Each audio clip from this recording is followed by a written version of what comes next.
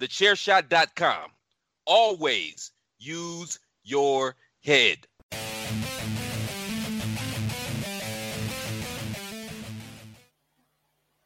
UFC 259.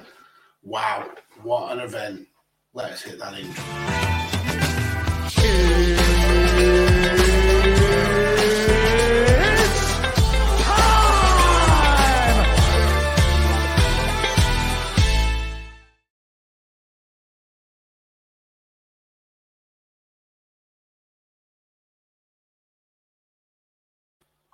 So, Jesus Christ, after last week's turd in the punch bowl event where every fight on the card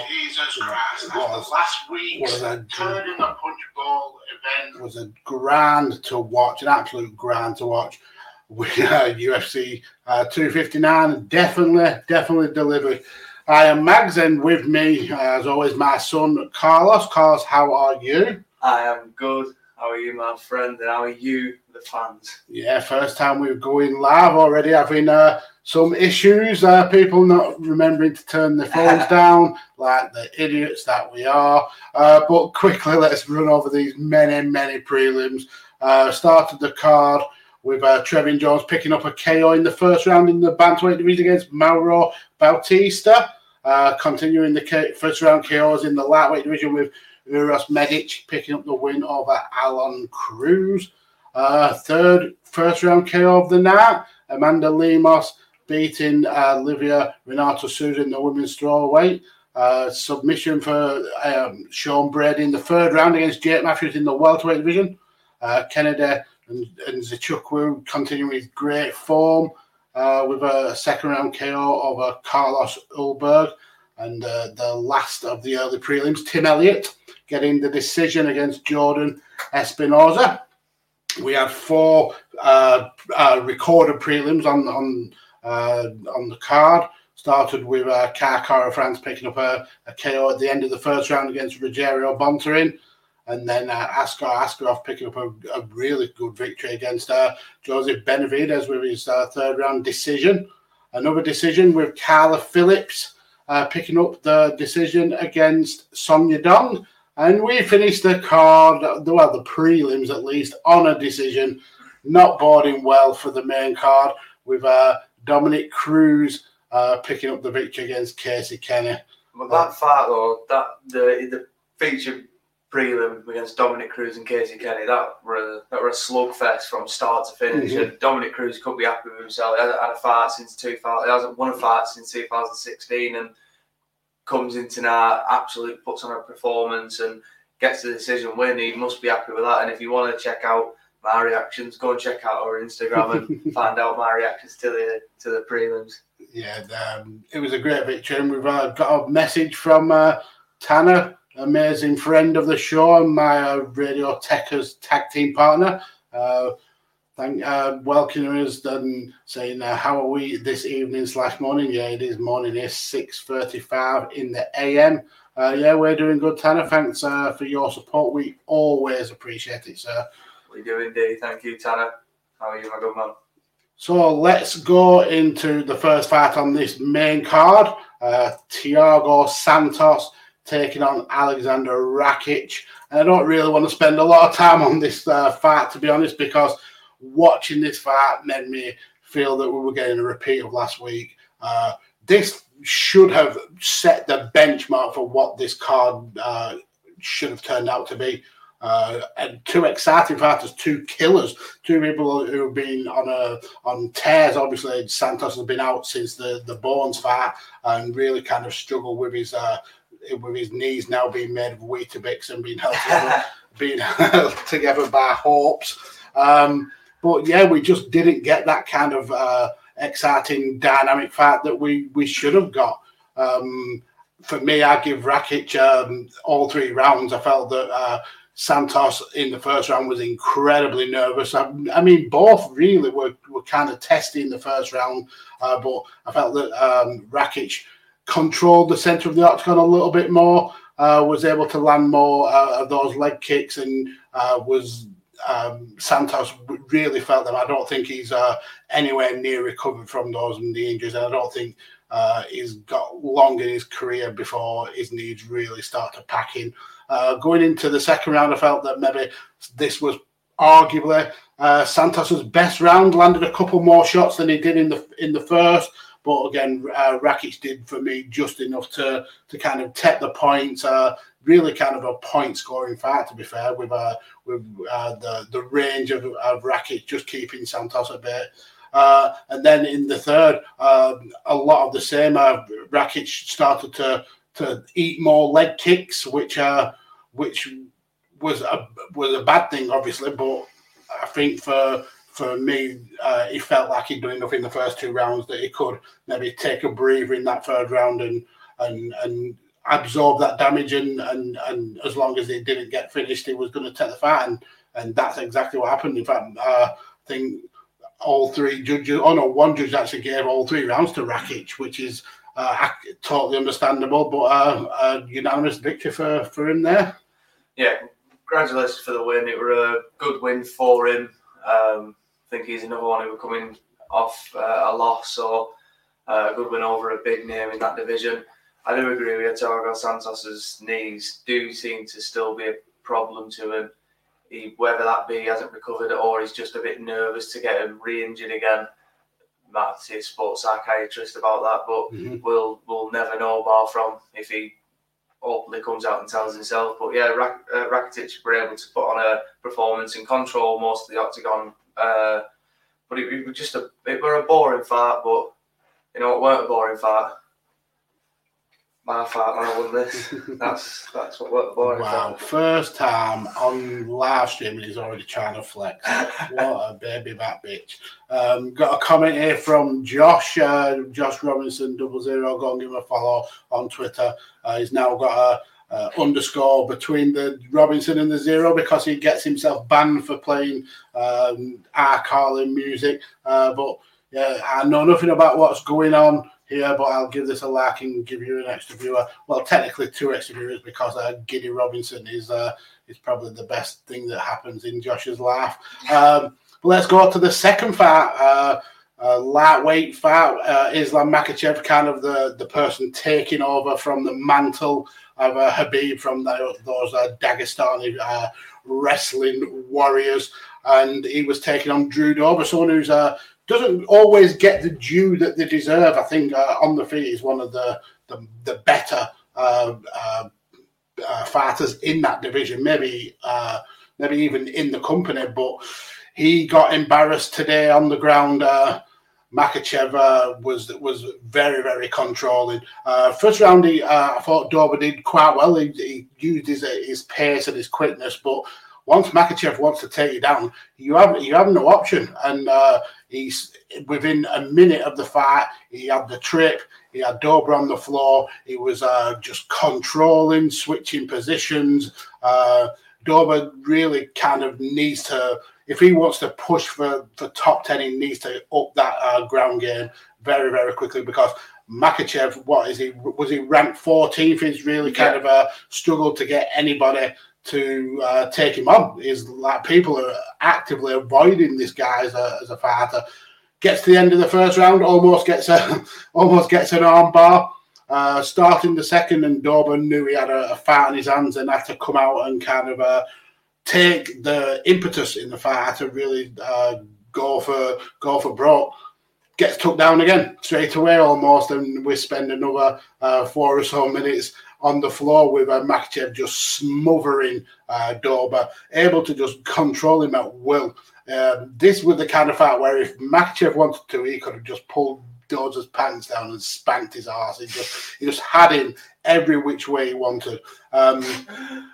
Again, we are going to the third round within 30 seconds. Guess what happened? We got an inside trip and Dober's on the floor, but this time he gets trapped in an arm triangle and very quickly knows the game is up. I mean, the guy was it was on for a unanimous loss anyway, so there was no point kind of taking that extra damage. You know when you beat, learn a lesson from it, and Makhachev pressing for a top 5. I mean, he desperately should be getting a top 5 fighter now, Carlos.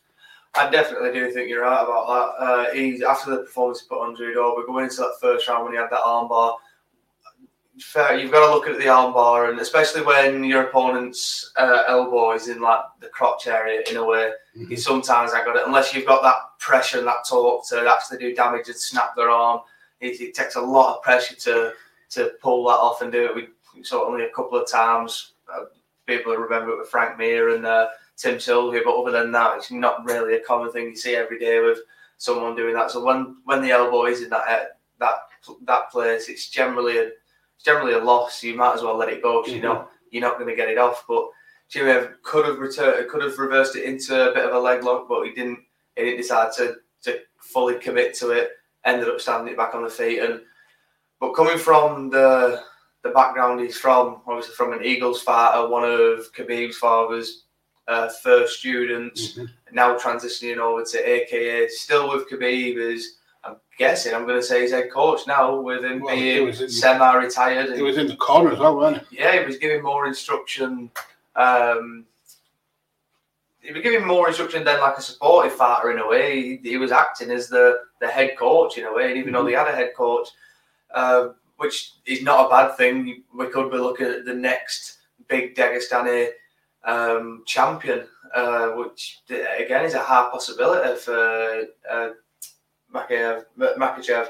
He's getting up there, and he's getting up there fast, especially after the victory and the performance he put on. How can you deny him? If I say top 5, I feel like every time we say that the UFC push a fighter too much, fair enough, he's got 7 fights in a row. But when you look at it like that, he's still learning in a way. I think Max Holloway got, 11 fights in a row, 9 fights in a row before he got his title shot. Let him get experience first. So I'm not saying don't give him someone out in the top 10. Definitely, I think he does deserve it after the performance. But like I said, if I say top 5, I feel like we're going to be pushing him quicker than what he should be. Even though it's a possibility that he could get to that position faster than most fighters, it's always better to learn rather than jump ahead. Better to walk before you can run. Yeah, I mean, I would not be unhappy with maybe like Paul Felder against Makhachev or Dan Hooker against Makhachev. I wouldn't mind any of them fights. I think that's a brilliant pick for him. He's in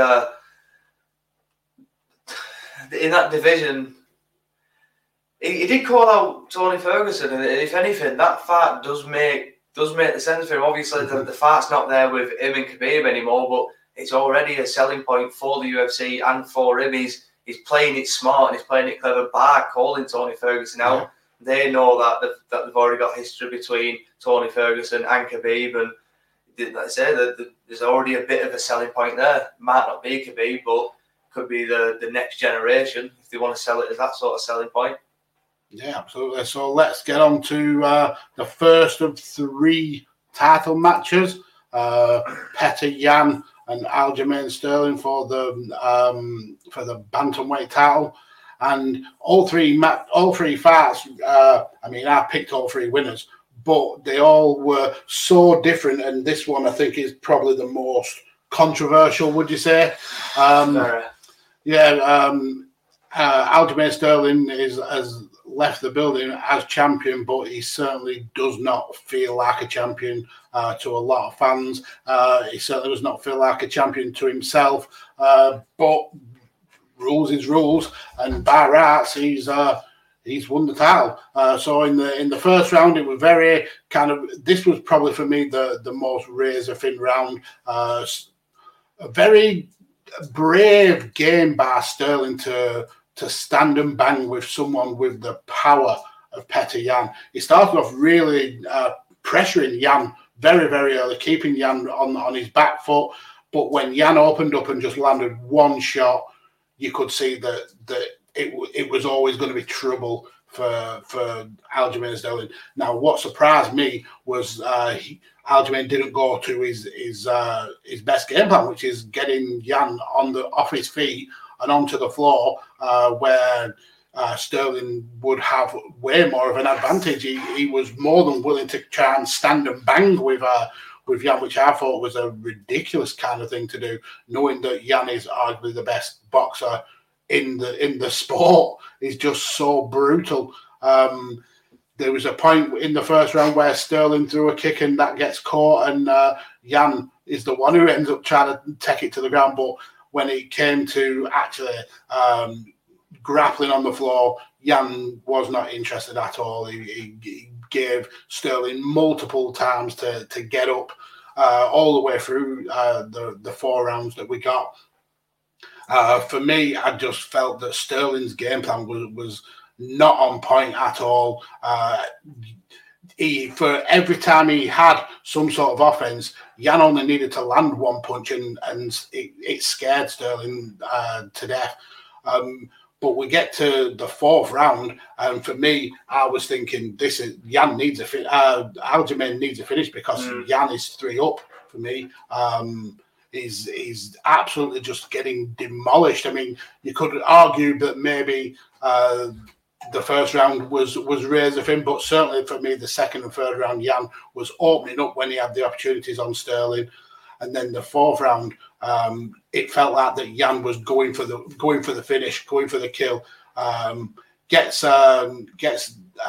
Sterling onto one knee, and then whilst the referee said, "Do not throw the knee, he's a downed opponent," Jan lands the knee, and it almost looks like, for wrestling fans out there, a Kamagoye or a B trigger, and you just see Aljamain's neck just snap back, just laid absolutely out. He was away with the fairies. He just could not. He could not basically get to his feet. He could not. He couldn't stand up. He couldn't. It just didn't make sense. He felt like he wanted to carry on fighting, but if he was allowed to fight, Jan would have only needed to land one punch, and you're talking hospital treatment. The ref and the doctors were struggled to come to some sort of decision. I felt that they took way too long to make that decision, but when Mark Smith confirmed to the doctor that it was an illegal knee and it was intentional, we had no other decision than to disqualify Petr Yan and award the title to Aljamain Sterling. It's upset a lot of people on Twitter. It's upset a lot of MMA fans. It's upset Petr Yan and Aljamain Sterling, because both guys didn't really want the fight to end like this, but #and new. Definitely, and it's definitely over 1 minute on YouTube, so I'm allowed to swear, and I've been gagging. Aljamain Sterling looked pissed. I don't know what he was doing. His takedowns, in a way, he's fair enough. I could always look at the style as a bit sloppy, but if you're going in there against Petr Yan, his boxing is unreal, and he just looked pissed. And not to take anything away from him, he tried his best. He pushed the pace in that 1st, 2nd, and 3rd round, and he just gassed himself out. He had nothing left, and to be honest with you, the best thing could happen is this disqualification, because he was losing that fight, and I don't think after that 3rd round he could have even pulled it back, because he couldn't take Petr Yan down. He couldn't hit him cleanly to where he was hurting him, and even when he was hitting him, he was hitting him with like 4 or 5 shots. Yan was just covering up, blocking and countering and firing offense whenever he could. And for me, the most frustrating thing is when he was landing those combinations, and then Petr was coming back at him. Sterling was spinning and was giving his back up all the time and allowing Petr to just like control Aljamain. I've never seen Aljamain fight like that in the last 5 years. Well, that's it. But the way he was spinning like that, I could, in a way, a little bit see it as like trying to entice him in. Like, yeah, he was having the risk of taking them like hooks coming like from the back, but then in a way, if Yan tried to like grab him,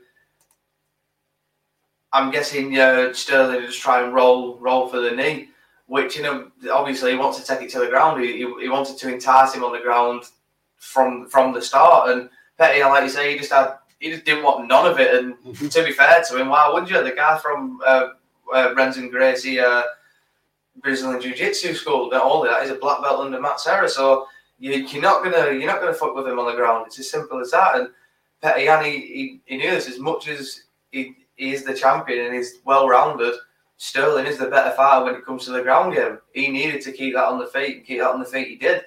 He absolutely put a beating on Aljamain, and like I said, the best thing that could have happened was this disqualification. And to be honest with you, I don't think a lot of people are going to say it because it's going to be like, oh, he hurt him and stuff like that. Fair enough.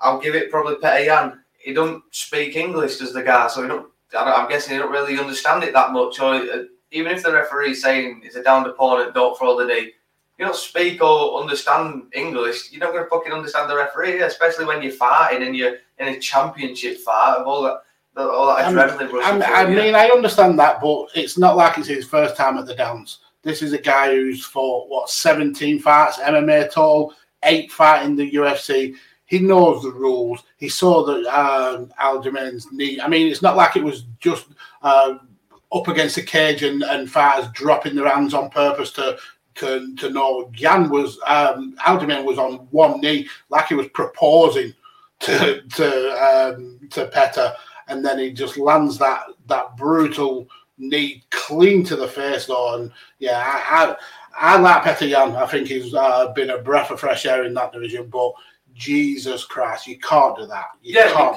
do that. I weren't denying that for a second. When he's through the knee, the referee's told him no, he's probably not been able to understand it. But like you say, it was blatant that how the knee was placed and how he was sort of looking over Aljamain.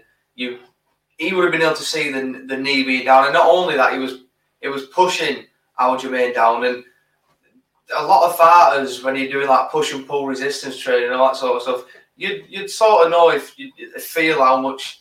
He's not going to be that. BetMGM has an unreal deal for sports fans in Virginia. Turn $5 into $150 instantly when you place your first wager at BetMGM. Simply download the BetMGM app and sign up using code Champion150. Then place a $5 wager on any sport. You'll receive $150 in bonus bets, regardless of your wager's outcome. And if you think the fun stops there, the King of Sportsbooks has plenty of surprises in store. Check out daily promotions, same-game parlays, live bets, and so much more. Download the app in Virginia today and get $150 in bonus bets instantly from your first wager. Only at BetMGM. BetMGM and GameSense remind you to play responsibly. See BetMGM.com for terms. 21 plus only. Virginia only. New customer offer. Subject to eligibility requirements. Rewards are non-withdrawable bonus bets that expire in 7 days. Please gamble responsibly. Gambling problem? Call 1-800-GAMBLER. Promotional offer not available in Washington, D.C. Strong is it? But when a knee's on the ground, you're trying to push down and pushing into the canvas, you'd feel that. So yeah. I don't know what the fuck you were thinking. I don't know why he's tried to throw that, but he's made a stupid mistake. One of the stupidest mistakes I've ever saw in a championship fight, and it's cost him the belt. They're definitely going to run it back. It's the first time that it's ever happened that a UFC title has changed hands on disqualification. That's it. They're definitely going to run it back. They have to run it back from what's happened. Petr Yan were beating Aljamain Sterling from start to finish up until he did the stupid knee, which I don't understand what he was thinking. He was winning the fight. He only had to either play it smart or get a finish. And to be honest with you, he didn't play it smart and he got a finish. So he don't know what the fuck you were thinking. But yeah, Sterling's the new champ. But you've got to look at it like this. Sterling, I give it off. Oh, fucking hell. Replaying on that a bit, because if I was in his position, I'm not taking anything away from it. If I was in his position, I would get my arse whooped for 3 rounds straight, and I need a finish, and I was as gassed as him. I'd do the fuck he said. I'd do Ric Flair. I'd be like, fucking, oh fuck. I'd play it to the extent, but not his decision. The referee and the doctor stopped it, but we have got a new champion, and well done him. But they do have to run it back. There's no doubt about it. Yeah, I agree. Just go through a couple of these comments from Tanner. He says it was a competitive fight until the end. I respectfully disagree. I thought Petr Yan was clearly winning the fight. But I do agree with his next comment about the knee was brutal, and it's what wrestling fans wish the Kenny Omega's V-trigger was. Yeah, totally agree. Let's talk about this co-main event, the return of the Lion, Amanda Nunes taking on Megan Anderson. I don't know if you saw, Carlos, that when Megan arrived at the arena, she looked like death warmed up. She looked ill. She looked pale. She looked like she was going to her own funeral. She's always looked pale to me. But, I mean, for someone who should have been arguably Amanda Nunes' biggest challenge in this division, a natural featherweight, 6 foot, really well toned, really muscled, got lots of power. Amanda Nunes made her look ordinary. That's because that's not a spat on Megan Anderson. She's still an elite level fighter. It's just that Amanda Nunes is head and shoulders above absolutely everyone, potentially even the men. I think she's in the argument for pound best fighter in the world today. This is a woman who hasn't fought in a year, who refused to fight because of COVID and because they've just had a little baby, her and Nina, who's an absolute cute little bundle of joy. But she took 2 minutes to destroy Megan Anderson. From the first shot she landed, that big overhand right, she absolutely stunned Anderson, was able to pick off the shots, followed him up with leg kicks. Anderson, being the bigger opponent, did the sensible thing and went to shoot, and Nunes just powered her off and just threw her onto the floor. Went for the strikes, got the back. Anderson tried to protect the net, but Nunes is there's nowhere in that octagon where she is not dominant. On the feet, she's solid. On the ground, she's scary. She was able to just transition from going for the neck into the arm. Went for an inverted triangle. Decided, no, I want the arm. Got the arm, tucked it in the armpit, and Megan Anderson had to tap. A year away, 2 minutes later, and still. Yeah, this is my biggest upset of the night. Megan, I'm fucking backing you today. I wanted you to win. It's not that I don't like Amanda. It's just that I don't like the idea of this double champ status bullshit. If you're a champion, stick to your weight, defend your belt. If you want to go up, that's fine. If you're the champion, vacate one of the belts. Don't hold it up for the rest of the division. It just gets boring. And when you're a proper fan who not only likes to watch the sport, but UFC in general, you want to watch the divisions move on. There's new talent, and especially when me myself doing the interviews and interviewing new fighters, when you've got one champion, you've only got that one name. It's like boxing. You've only got these general big names, but yet you've got thousands of boxers out there you don't know.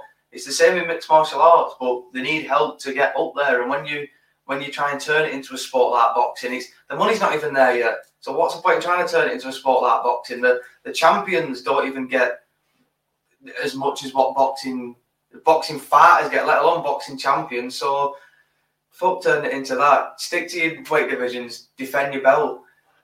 And but in a way, she's the goal. Who's going to challenge her? Who's actually going to be able to, in the 145 and the 135, who's going to be able to prove her wrong? Who's going to be able to try and take them belts off her? Because I don't think anybody can take them belts off her unless they put Cyborg and Ronda Rousey against her at the same time. I don't know.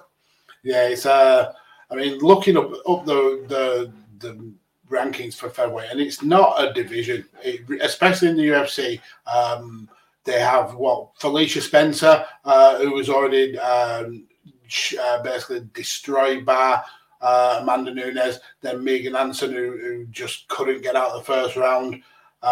Outside of that, there's nobody. There's nobody in the UFC that is anywhere close to getting a title shot. I mean, Bellator have more people ranked in the division, but even those, the majority of Amanda Nunes is absolutely destroyed in the first place. I mean, this is a woman who's destroyed UFC fighters, Strikeforce fighters, Invicta fighters, WWE fighters, NXT fighters. She's beat everybody.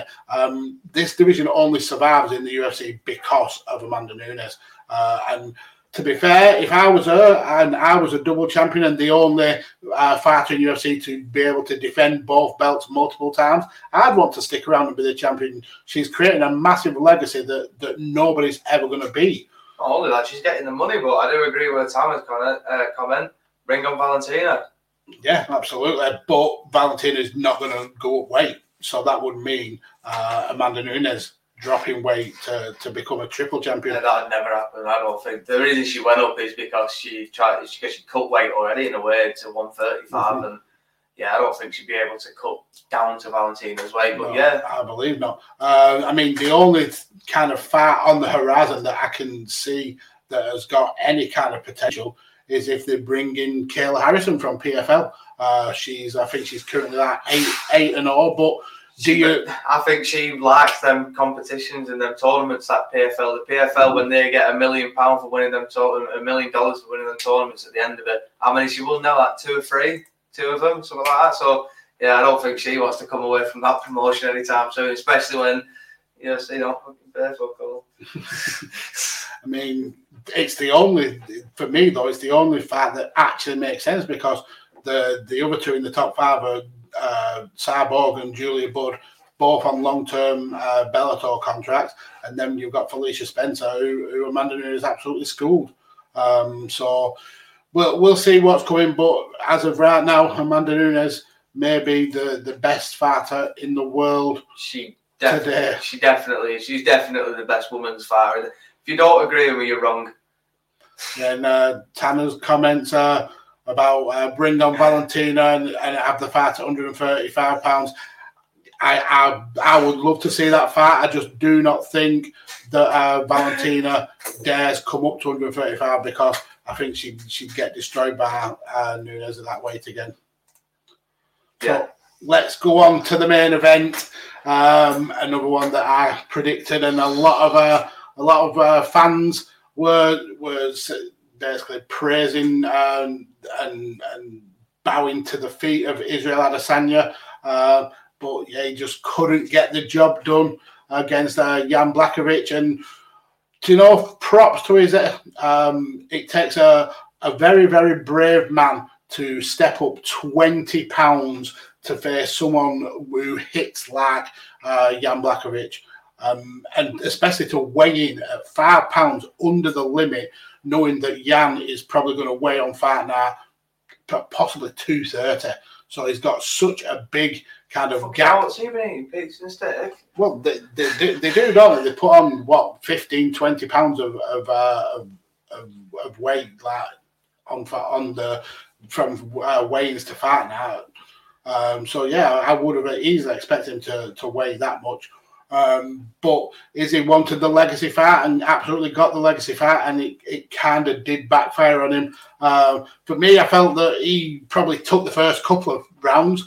Jan looked very, very nervy, and Izzy looked all business. Normally you get the Izzy that's kind of like dancing and messing around in the octagon, but he was there to prove a point. And for the first 2 rounds, he was certainly proving it for me. He was the quicker fighter, landing shots. I don't think his shots had quite the kind of the sting of Jan Blachowicz's shots, but he certainly was able to land a lot more. Jan just didn't look comfortable in getting inside Adesanya's range. When he did try and grapple against the cage, it was interesting to see Israel kind of out-muscled Jan a couple of times, being able to kind of like force his way off the cage with spins and landing shots on the way out. Jan near the end of the second round went for a flying knee, which both of the fighters ended up having a good giggle about, because it didn't work. That's not anyway close. Yeah, that's not Jan's wheelhouse, and you could tell. Where Jan started to really like pick up for me was landing more leg kicks. It was when we get to the third to fourth to fifth round, you could see that Izzy was more planted with the legs, because Jan had stung them legs, and he was able to land a few more shots in that third round, which I think is the pivotal round for me, because that was the one that he eked out, the one that was the most razor thin, especially on the judges' scorecards, for him to win. And then you would go to the fourth and the fifth, and he played a perfect game plan. He took some punishment, but was able to get the takedowns, which were massive point scorers for him, controlling Izzy on the ground for over half the round in the fourth, and again in the third. I think it was dead on 2.5 minutes in the third, when in the fifth, when he got the takedown.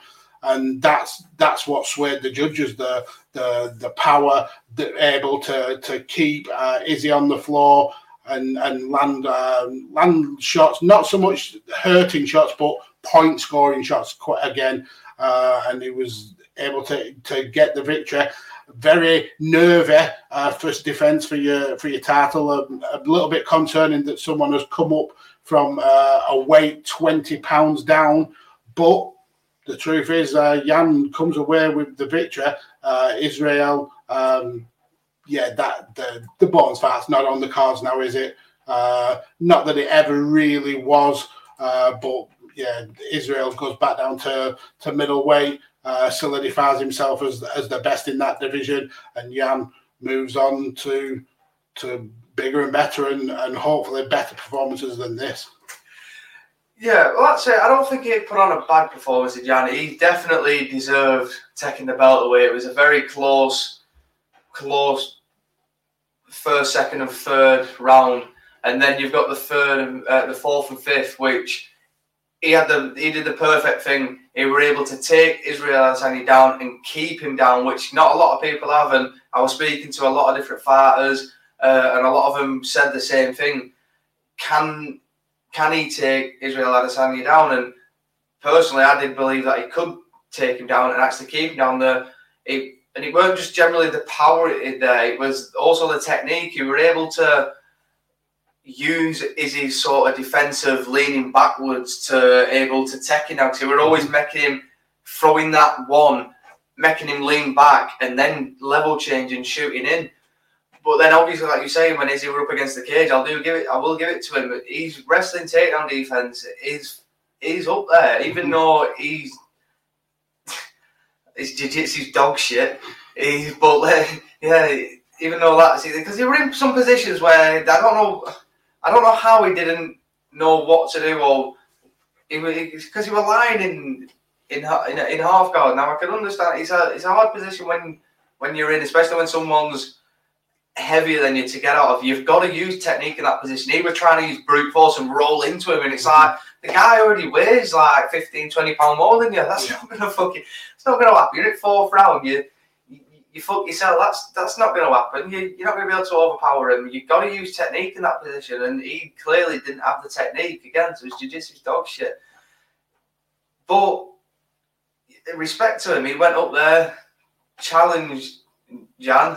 I'm glad he sort of lost, because again, I don't like the fact that the double champ stuff. I'm getting bored of it. Jan put on a performance. I thought to myself, coming into the fight, the only way Izzy could win is the way he were doing it. Try and get the pace to start out fast and make Jan a bit tired. Now it worked, because in that fifth round he was tired. But I believe he were only tired because of how much grappling he did in that fourth round. And fair enough, he was tired, and Israel did make him tired.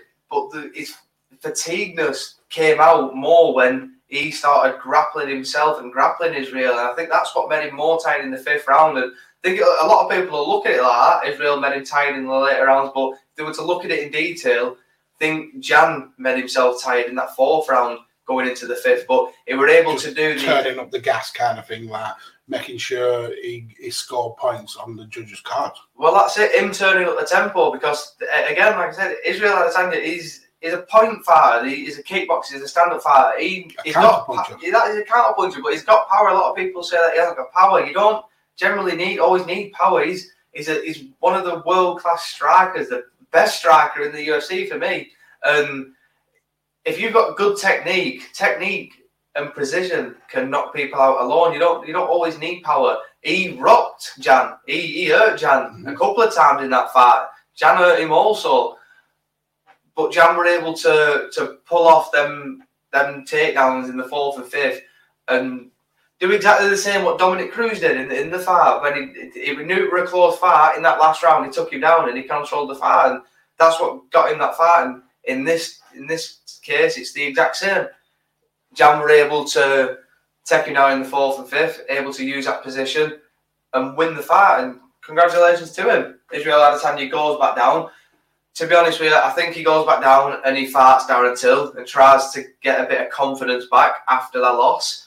The reason I think Till is because he's already mentioned his name. Now, you don't mention someone's name who's not supposedly up there for a title shot if you don't know truly that you're going to fight him anyway. So I do believe he's going to end up fighting him. And Jan's going to fight either other one in light heavyweight. Rakic. No, that other guy. Glover. That one. Yeah, definitely should be. definitely should be. Lost for a second. But I think Adesanya's future is definitely in the light heavyweight division.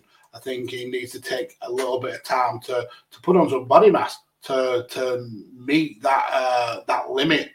To be cutting to get to 205 rather than to be, like I said, eating pizza and showing up to the weigh-ins holding a 12-inch whilst still weighing less than 200 pounds. But I think he's near enough clearing out the middleweight division.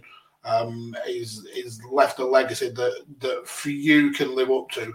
And I think going up to light heavyweight and perhaps dominating that. I mean, he's gone up against the champion of that division and looked like he belongs. It's as simple as that. He were going toe to toe with Jan, and that's what really good things. A lot of people were saying if he goes toe to toe, he's going to get knocked out. Jan hit him with a couple of good shots, and he didn't get knocked out, and that surprised me because I thought at least Jan would have hurt him more times than he did, and he didn't. And Jan was actually reacting to every single feint that Israel Adesanya was throwing. Every single feint was getting a reaction out of Jan, and that's the good thing about Israel. He's technical, and the way he strikes and the way he moves is sort of off-putting to fighting because you're confused.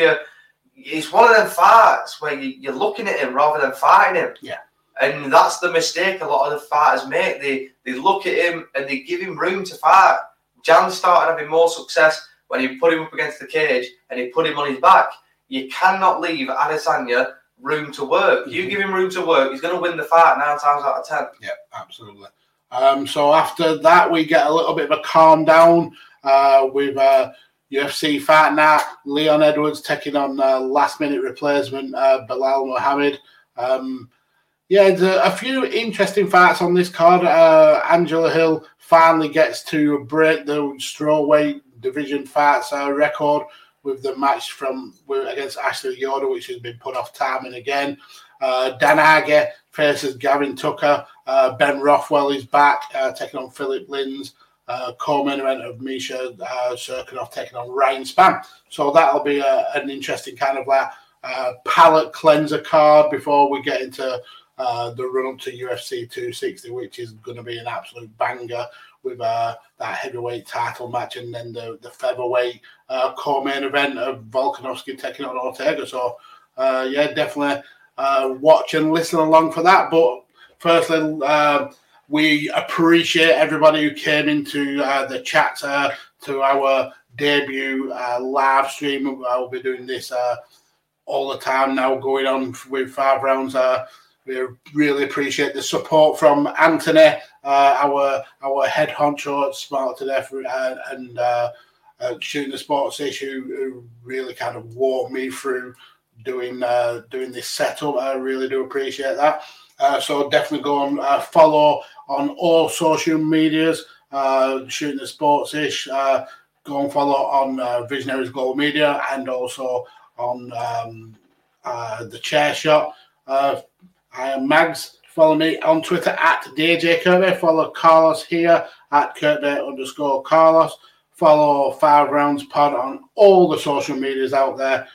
Thank you all for watching and listening. And that is the end. Adios, amigos.